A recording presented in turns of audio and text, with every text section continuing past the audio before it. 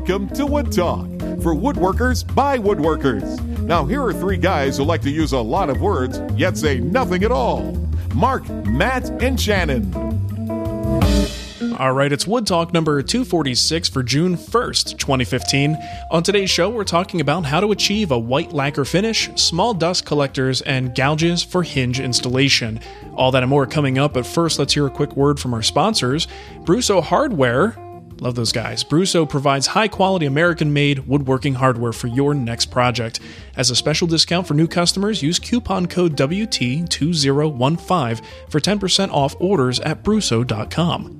And by SawStop. After more than a decade, SawStop's combination of safety and precision has made them the #1 cabinet saw in North America. Use the interactive tools at SawStop.com to build and price your ideal SawStop, and then find a dealer online or near you. Protect yourselves today with SawStop. Yeah. All right. SawStop. And a special thanks to Ian Salter, Jonathan Griffith, Andrew Pritchard, Daryl Monge, David Monge, David Brown.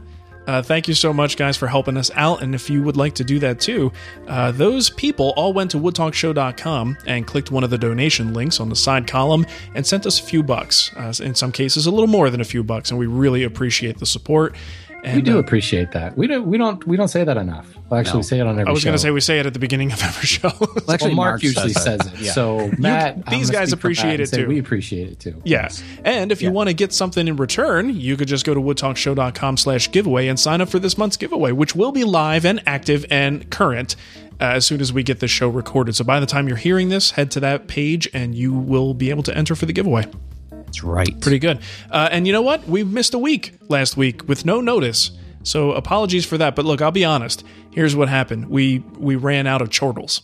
We did. I was chortle free, and they were on back order. Yeah. And I'm like, we can't go forward. I can't do this without my chortle blanket. Yeah. And the show runs on chortles. It was a whole energy crisis. So so we missed the show, but we're back, and we've got a regular 2-show week this week. So I think we should just get right into the good stuff here.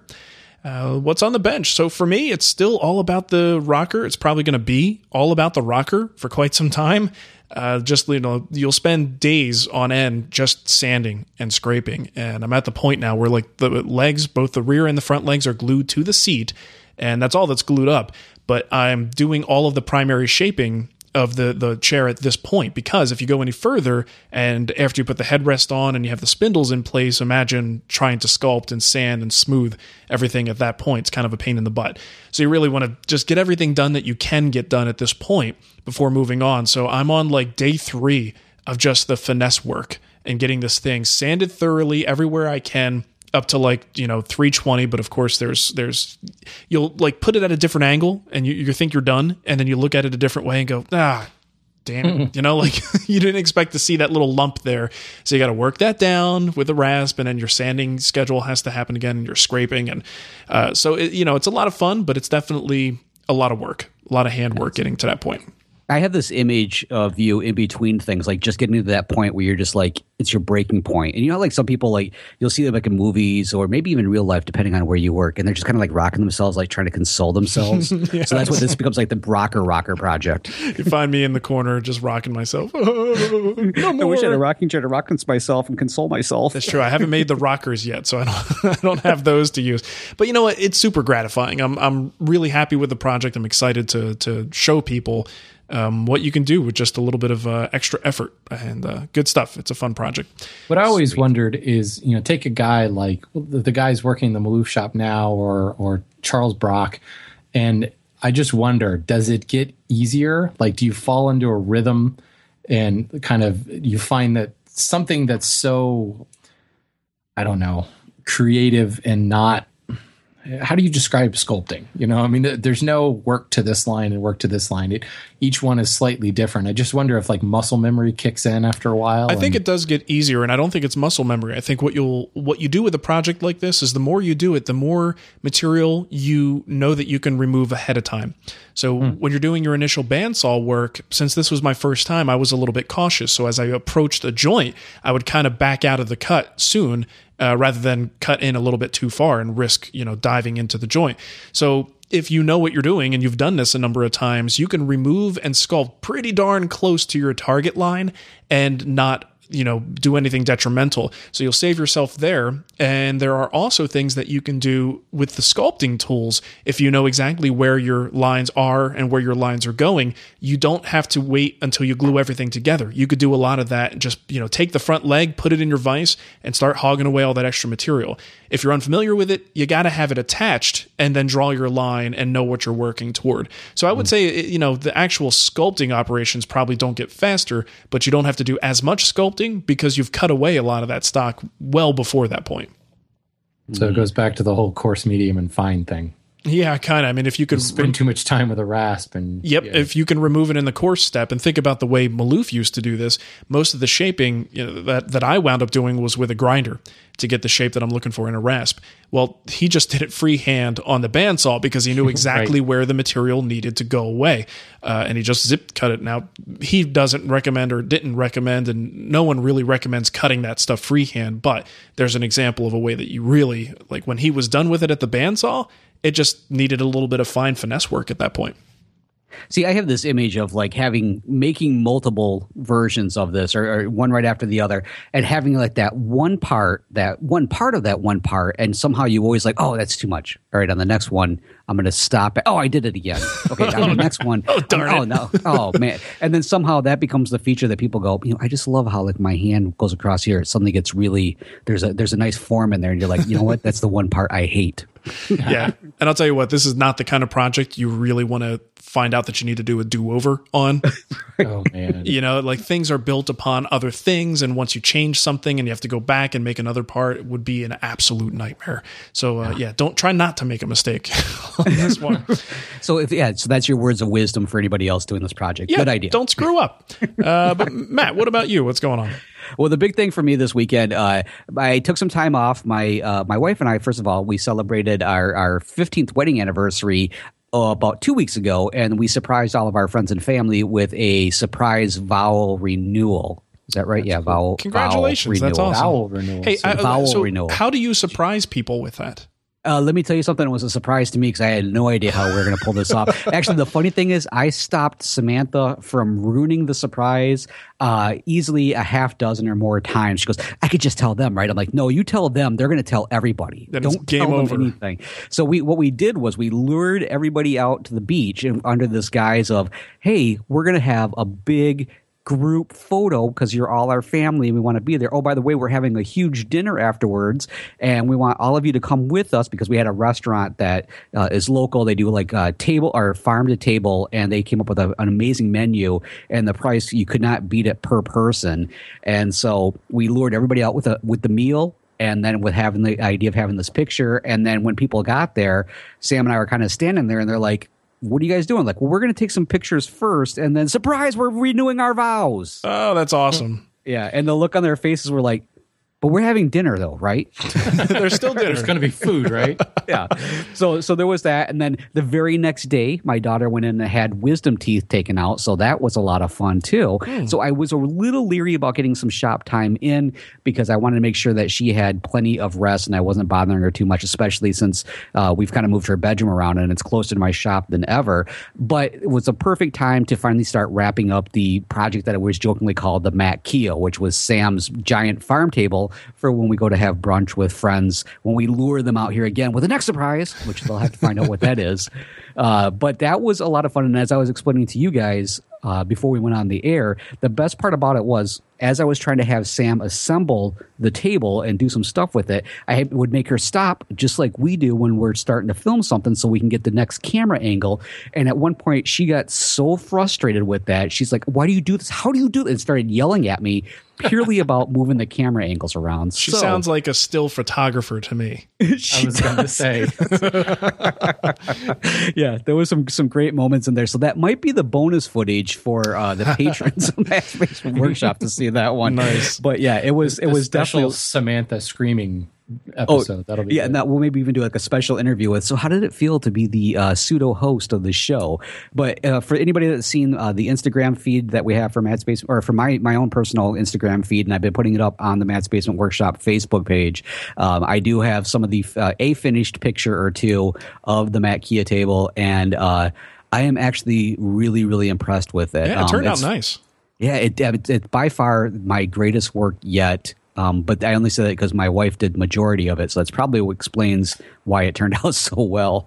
I got to tell you, in spite of Matt being super busy and dealing with renewing vows and entertaining a bunch of guests, he still had time to get on Facebook and get into a creationism in schools debate, which I've got a lot of respect for. I'm I'm watching him respond to these things, and it's getting heated up, and I'm not touching it with a 10-foot pole.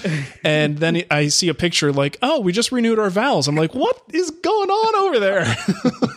I decided that was the day I was going to touch everybody's lives in so many different ways.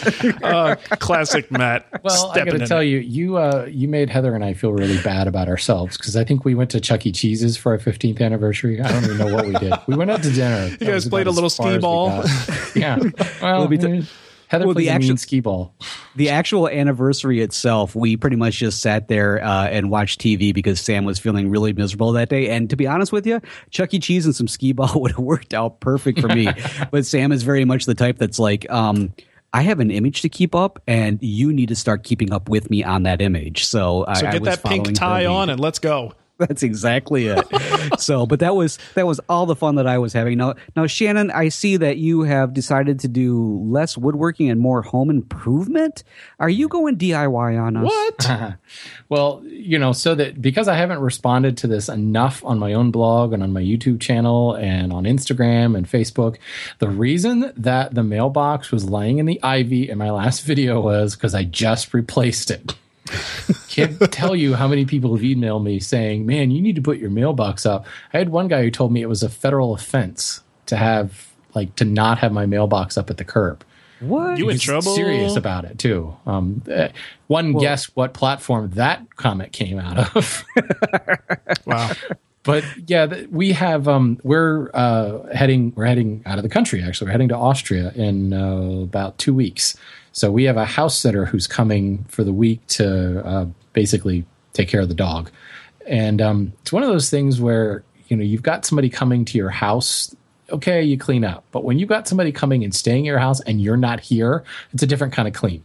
It's a different kind of clean. Like the junk drawer in the kitchen needs to be clean because who knows what they're going to go through. Hide all the weapons. Yeah, So there's this list. You guys know that list, the ongoing list of home improvement projects that never gets done.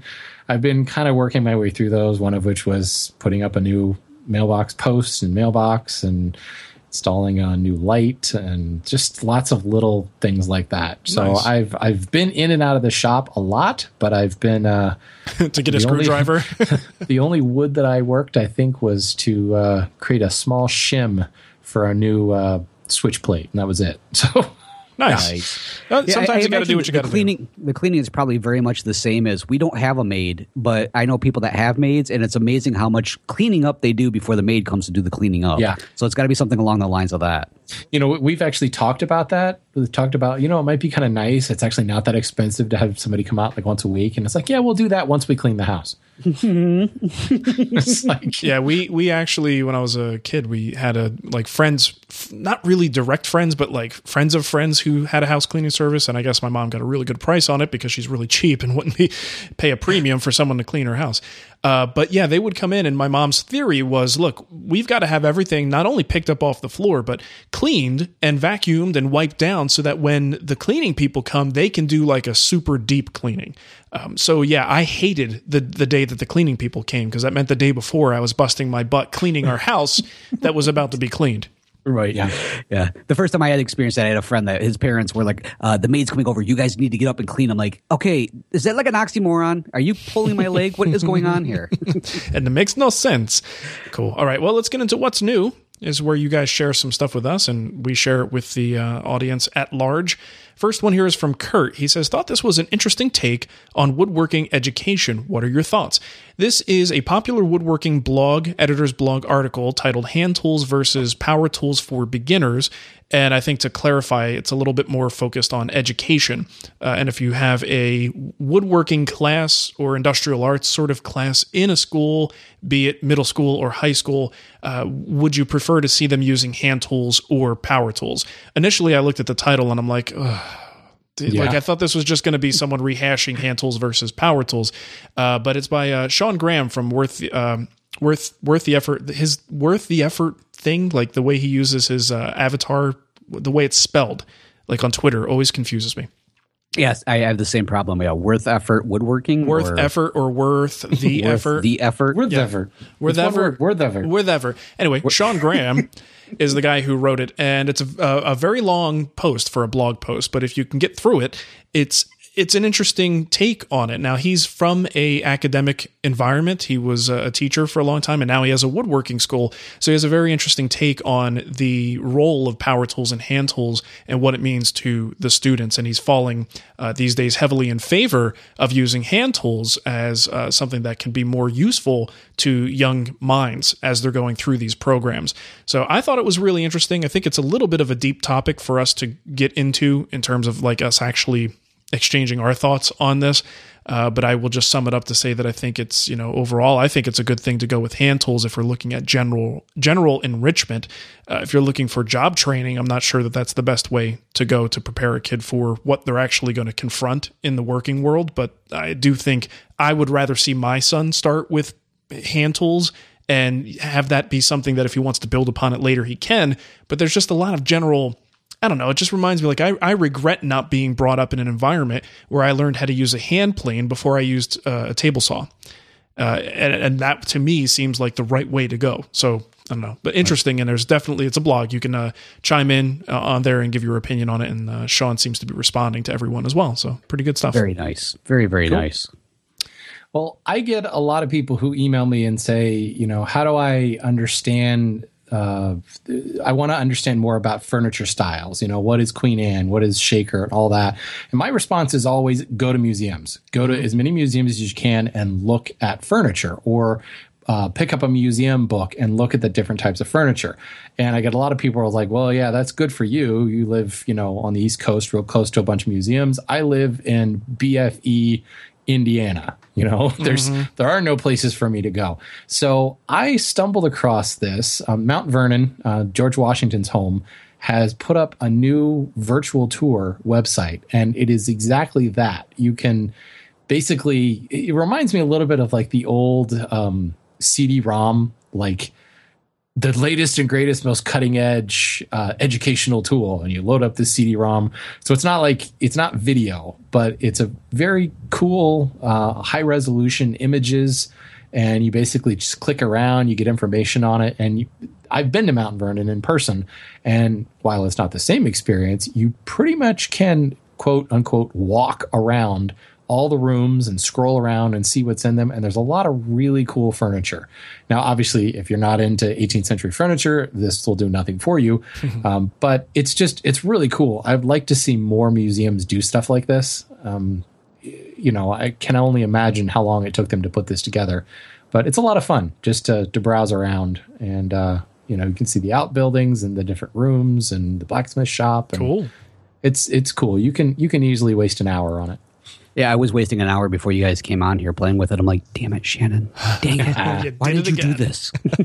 Nice. So nobody say, I can't get to any of those museums. It's on the computer. You can now. Yeah. Sweet. In the computer.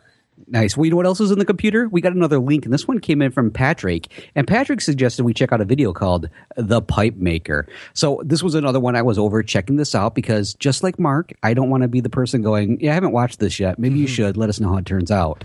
So I went over there. I took a look at it, and it's really neat. It's just as it describes. It is a gentleman who is a pipe maker, and he uses a little mixture of power tools and hand tools. But I have to say, as cool as the pipe was, it was the Pink Floyd I Wish You Were Here in the background that actually kept me the longest there. So it was a nice instrumental, and they did a good job of, especially when he was working on some of the important parts of creating the pipe. And he did a really neat job of taking a blank and showing how he kind of literally draws in the pipe to get the look and everything. And it's a really, really neat pipe. So definitely check that out. Just as a little PSA, and on the side, we are not suggesting that you smoke. But hey, there's no reason why you can't just get one and put it in your mouth and look like, him. Look cool. It just makes you look cool. Right. You just need like a big, like one of those like cardigans, like a big cardigan with a big neck thing. Oh wait, I have one now that I think about it. And you have to say lovey a lot. Yes. Hello, lovely. You know, the funny thing is, one of my pathologists that I used to work for, he's retired now, but they showed pictures of him when he first started working, and he had a cowboy hat, and he had like the long jacket that you would see when they're riding, like the duster or whatever that thing is. And then he had a pipe, and he didn't smoke the pipe. He just had the pipe because he thought it made him look more doctorish. That's a man's man right there. That is, definitely. Cool. All right, let's get into our poll of the week from our good buddy, Tom Iovino at tomsworkbench.com. And since we didn't do a show last week, we didn't give you advance notice on this, but we did have a poll go up. And we asked the question, what was it? When did you start woodworking? And obviously the answers to this are age ranges, which doesn't make for great audio. So go to the website and check it out. You'll see how it all broke down. But the interesting thing was I edited it up. There were two categories that were teenagers and younger, roughly, so very young. 55% of the responses, and we had almost 1,400 people reply to this, 55% of them were teenage years or younger when they got started woodworking. Nice. That's interesting. And then I wonder if there's another. We should have a follow-up poll which says, "At what point did you leave and then come back?" Yeah, when did I you was going to stop? say, I'd bet a large percentage of that 55% disappeared for 10 years or so and then came back later. Yeah, that's probably true. Now, this week we have a question about woodworking magazines. It's what did you do, or what do you do with your wood? I can do this, I swear. I promise. Yeah, what did you do with your what? What did you do with your woodworking magazine? So basically, after you read them, do you throw them away? Do you burn them? Do you give them to a library or small children? What do you do with them? I can tell you what I did. I gave mine to a local woodworker. There you go. I met him in a very public parking lot because I was like, Met the guy on Craigslist, so you wanted to be extra safe. yes, yeah. I didn't come for the massage. I just came to drop off the magazines. Nice. Interestingly enough, our weekend show is going to be focused on woodworking magazines. So this kind of dovetails a little bit in some sort of way. Hey, you planned that. Yeah, actually, no, we didn't. It's just kind of a weird coincidence. All right, so let's move into our kickback. And I'll tell you what, the last show where we talked about how do you transport lumber, I don't think I've seen a response to a Wood Talk topic like that one yet. No, that was off the wall. That wasn't crazy. That was just so many of them. I think we should have a topic that is like, what kind of pencil do you use? Yeah. And we could have a whole discussion about that. I bet you we'll get just as many. I think so, yeah. And I mean, we really hit on a topic that folks have opinions on and wanted to share their stories. So if you go to woodtalkshow.com and look for that episode, you will find plenty of feedback there. So we're not going to bore you with all the details, but lots of good information for transporting lumber. Let's just say, apparently, people transport lumber. They do. It's just something that people do, I guess. Diami also called in and left a voicemail. The problem was it was unlistenable, and not just because of Diami, because of the connection. And it was like, I don't know whether he was in a car or what, but every other word was broken up. So sorry about that, Diami. I wish I could play it. But he was basically talking, from what I could make out, about roof racks. And that's one of his handiest things. We do have another piece of feedback, kickback later on that talks about roof racks as well. He was probably standing on his roof rack, like driving through Manhattan. His wife is driving. Roof rack surfing while he left the voicemail. He wanted to show you how versatile it really is. It's actually, I'm going to have to play it for you guys later. That's actually what it sounded like. Oh, there you go. All right. And we do have one voicemail kickback related to this topic, the whole transporting lumber from Brian. Play that for you now. Hey, Mark, Matt, and Shannon. This is Brian McCauley from Columbia, Maryland, not too far from Shannon. Anyway, I wanted to talk a little bit about how I move my lumber. You guys were talking about minivans. I own a Dodge Grand Caravan. It's the type with the seats fold down into it and all that stuff. You can put a 4x8 sheet of plywood in it. It is a great compromise. I've got 3 kids, so when the third one was born, I actually convinced my wife that a minivan was the way to go because I knew there was no way in hell she was going to let me get a truck, not with 3 kids. So I convinced her to get a minivan specifically for me to be able to go and buy lumber. So it's a good option. And like you guys said, minivans are cool. All right, thanks. Love the show. Bye. Good stuff. Thanks for that, Brian. And Matt, I think you got the next one here. I do. This one came in from Nathan, and he says, for the gentleman asking a question about humidity in the basement, Air movement can help with humidity. Before I would invest in the upfront cost of a dehumidifier and the ongoing cost to operate it, and of course the hassle of emptying the water, I would try a simple box fan or other house fan and see if that improves it. If it does, something like a whole house ventilation system might be worth the investment. Check out Easy Breathe as a suggestion from Nathan. And I think you would find that a unit like that would be cheaper to run in the long run and have benefits for the whole house and not just the shop, and thus be easier to convince significant other of its merit. So Definitely that is a really good point, because I have found that our basement windows, we only got a couple of them really, and when I do open them up, I notice even on the most humid days, there is something about a nice breezy day to help kind of circulate things around a lot. And of course, that helps. Cool. Yeah, that helps. Yeah, that helps. Okay. I had another thought there, and it went right out the window, apparently, when I opened it. Out the basement window. This one comes from KT in Northern Virginia. He has some kickback for episode 244. When Matt was talking about his wife's next project request for him, the Matt Kia table, it made me think of an amusing BuzzFeed video I saw last year. They had couples race to build IKEA furniture as a relationship test. So my idea is, how would it work if the three of you had a competition? Mark, Matt, and Shannon make a project kit and have the wives race to put it together. The wild card is how well each of you set your wives up for success. Or not. It may also get Mark to bust out the wig again for a video. And for that reason alone, I say we do it. It doesn't take much for me to bust out a wig. I gotta say. I guess it's not a whole lot of arm twisting there. I'll tell you when what. He breaks out the nightie. That's when it takes a little effort. Now that may not happen again. That costs dinner. And I'll tell you what, Nicole ain't putting anything together. She's busy putting a baby together, and she just does not have the energy to put anything other than that together. So basically, no matter what we did, Nicole would just kind of step up and drop the mic and go, making a baby. That's right. What'd you guys do today? Like, Sam made a sandwich. There you go. She already has credit from before. There you go. All right, who's next? Next one came in, and this came from Casey. And this actually, I do believe, yes, this is going to be another one of the car suggestions of the discussion about transporting lumber. This is Casey from Minnesota, eh? And in your discussion of lumber transportation back in Wood Talk 245, I was surprised you did not mention using a car's roof rack, which actually, if we'd have been able to get the Diami voicemail, I think that would have taken care of it. Yep. Casey was saying his car's an Outback that came with a rack that is great for boards and even plywood. Aftermarket racks are available for almost any car and would conceivably use one for non-woodworking endeavors if that helps with domestic bargaining. I regularly put 10-foot boards on the roof, even though they will fit inside the car, and rough saw lumber bites rope and ratchet straps very well, so it never shifts around at all, even at highway speeds. For in-town plywood runs, I strap two 2-inch by 4-inch by 8-foot boards. Shannon's notation is right, according to Casey. You can't stop the revolution. And that's the last time, Casey, that your email will ever be read on the show.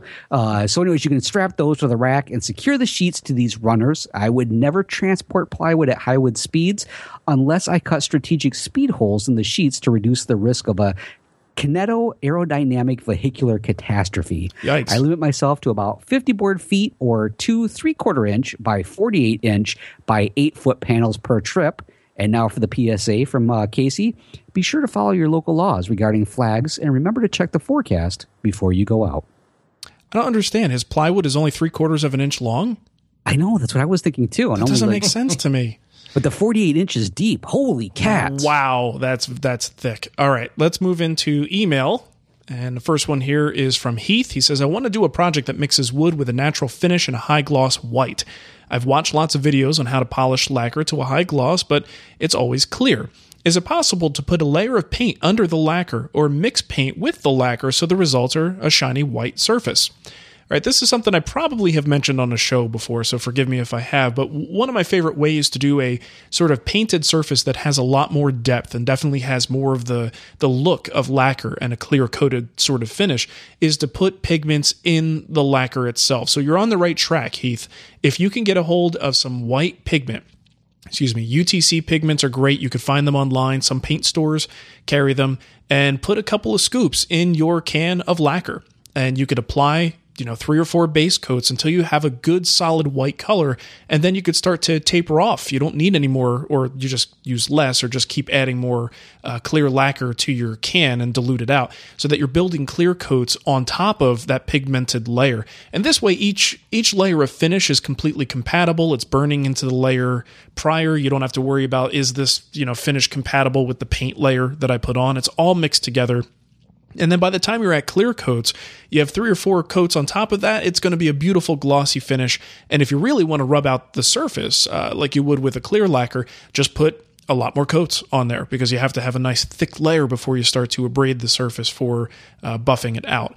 But it's a great way to go. It's very simple. I find it to be a very forgiving process, and it's, to me, much more fun to do than using paints and then trying to clear coat that. So that's how I would handle it. I can tell you, having tried the paint and then lacquer over top, it doesn't come out the way you're envisioning.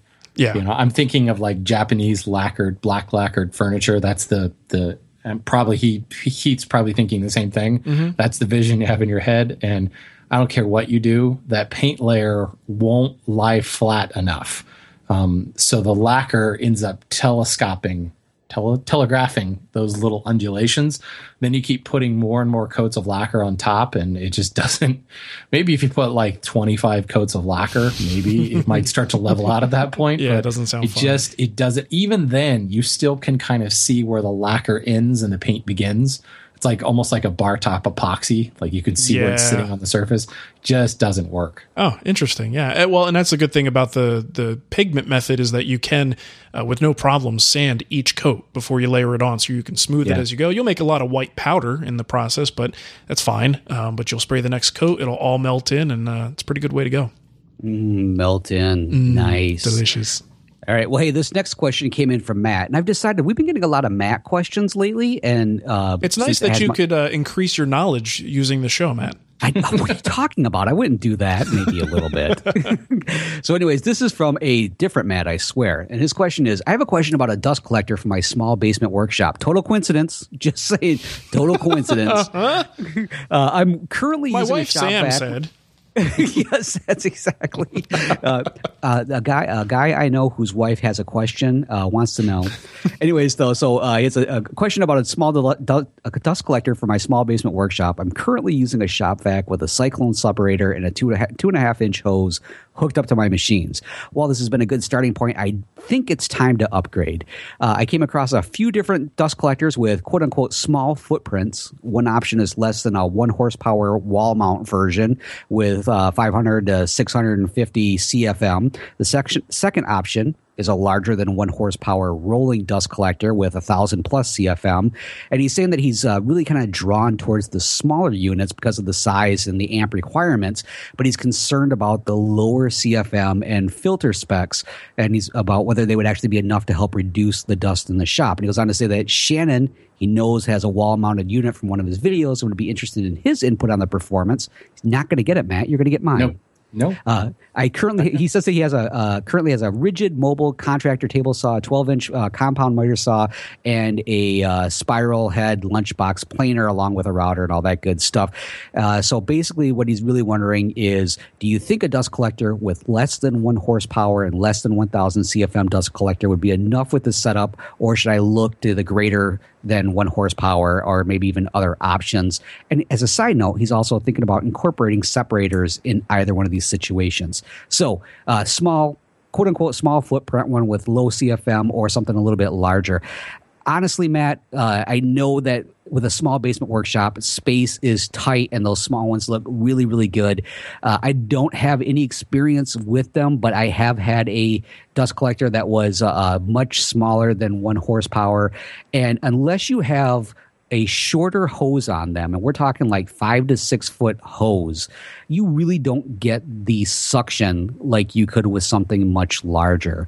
So unless you are planning on rolling that around to tool to tool, I definitely would recommend with looking at something much larger. Those small ones, they look fantastic. And again, maybe if you had one or two of them where you could hang them somewhat close to the machines, you might get some benefit from them. But if you're really being serious about trying to get good dust collection, you do need to step up when it comes to the power on these things, because once you start laying out some hoses, and even with that the separator in there and stuff like that, it's amazing how much suction you'll actually lose over what seems like a not so long distance. But that's the experience I've had with it, and especially with the tools you're talking about there.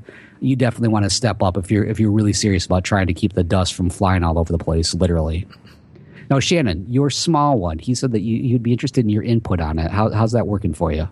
Well, you need no more input than I don't have it anymore. Oh, well, there you go.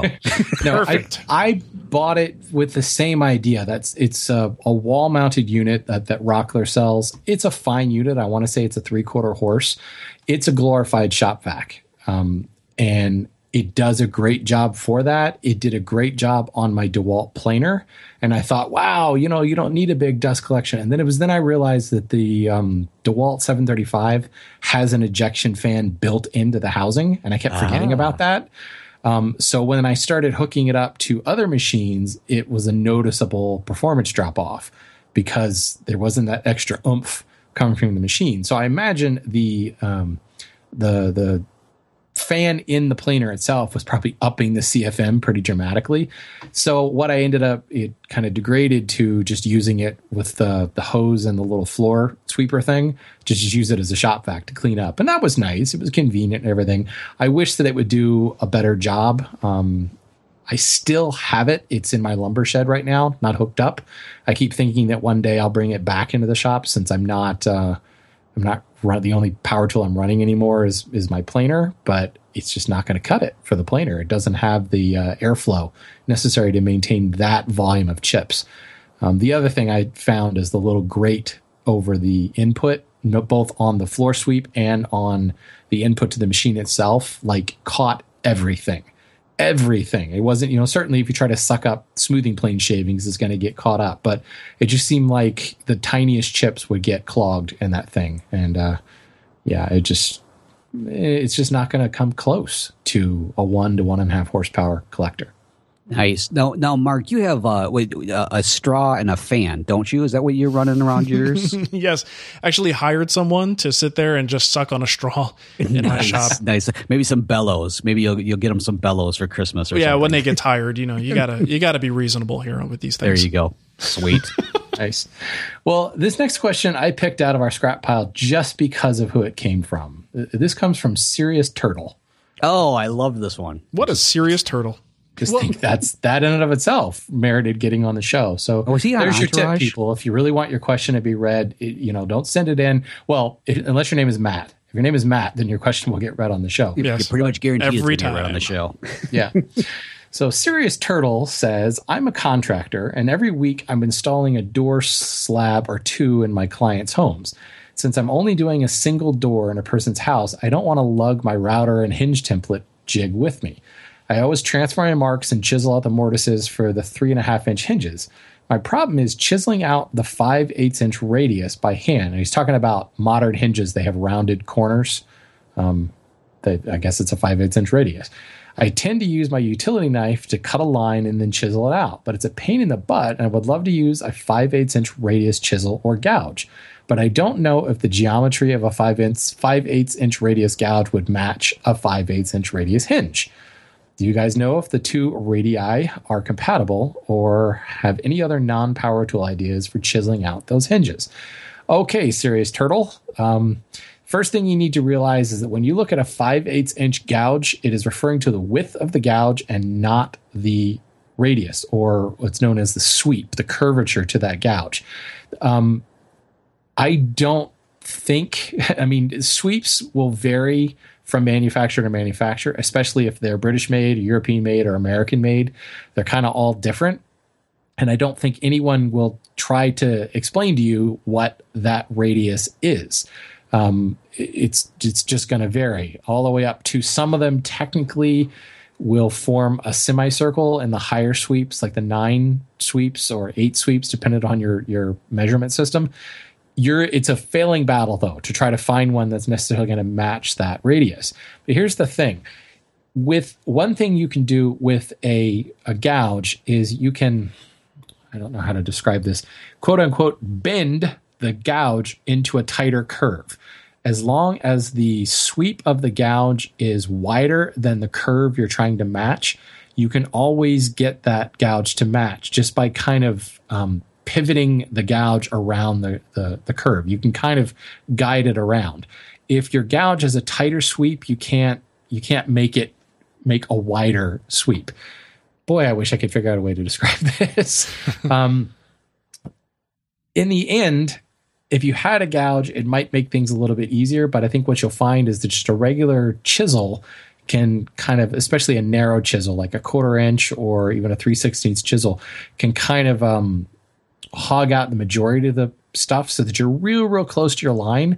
And then you can come back with, I would say, like probably a number 3 sweep, and you can kind of set it right on your line, and just starting with one corner in the wood, start to work your way around the line, and you'll be able to guide that chisel right onto your line, and it kind of bends that radius around. The best thing I can tell you to do is try it. It becomes pretty obvious the first time you try it. You just have to start with a relatively flat sweep. That's why I say probably a number 3 sweep would be your best bet, and you can work right to that line. Cool. Cool. All right. Very nice. Right to the line. Right to the line. Right to the line. Yeah, hopefully that probably made no sense whatsoever, but it makes perfect sense in my head, and that's all that matters. I'm going to listen to it backwards later on, and it'll make sense to me. It might make more sense. Off the line. Right. All right. Well, if you want to support the show and keep this fun little train running on its track, you can do that. Just go to Wood Talk Show. Yeah, woodtalkshow.com, and you could look for the donation links on the right-hand side and help us out. You can also get a Wood Talk t-shirt at twwstore.com, and if you want to enter our giveaway, go to woodtalkshow.com/giveaway, and you'll see a little widget there, and push some buttons, click some things, and you'll be entered. And let's see. You could also leave us an iTunes review, which is a fun way to support the show. Just go to iTunes, look us up, click on ratings and reviews, and if you can, click that 5-star rating just like Terry did. What did Terry say? Hold on, give me a second. Somebody stall. Terry with an I, not Terry with an R-Y. That's right, it's Terry with an I. Terry with an I. 1 R, 1 I. Is that when it has an I? Is it then known to be male or female, or is it still ambiguous? I like to think ambiguous. I don't like to put limitations on what sexes can do. Well, then I will not say he or she. I will just say Terry. Terry. It says Terry said. I love listening to this podcast. I'm an aspiring woodworker, aspiring to one day have some tools and time and knowledge to start making my own stuff. Until then, I have this podcast to listen to. I've tried to listen to a couple other woodworking podcasts since I found this one, but none of the others feel like my kind of people. You guys are my kind of people. Keep up the great work. I love being other people's people. Yes, absolutely. And that was one of my things. Is, during our vow renewal, Sam said that I was definitely her type of people. That's good to know after 15 years. I was like, finally. I was worried that I was somebody else's kind of person and not yours. It's great news. All right, Matt, how about you give them the contact info and we'll get out of here. All right. Hey, folks, do you have a comment, question, a topic suggestion, or are we also your kind of people? Or if not, what kind of people aren't we, or are we? Anyways, though.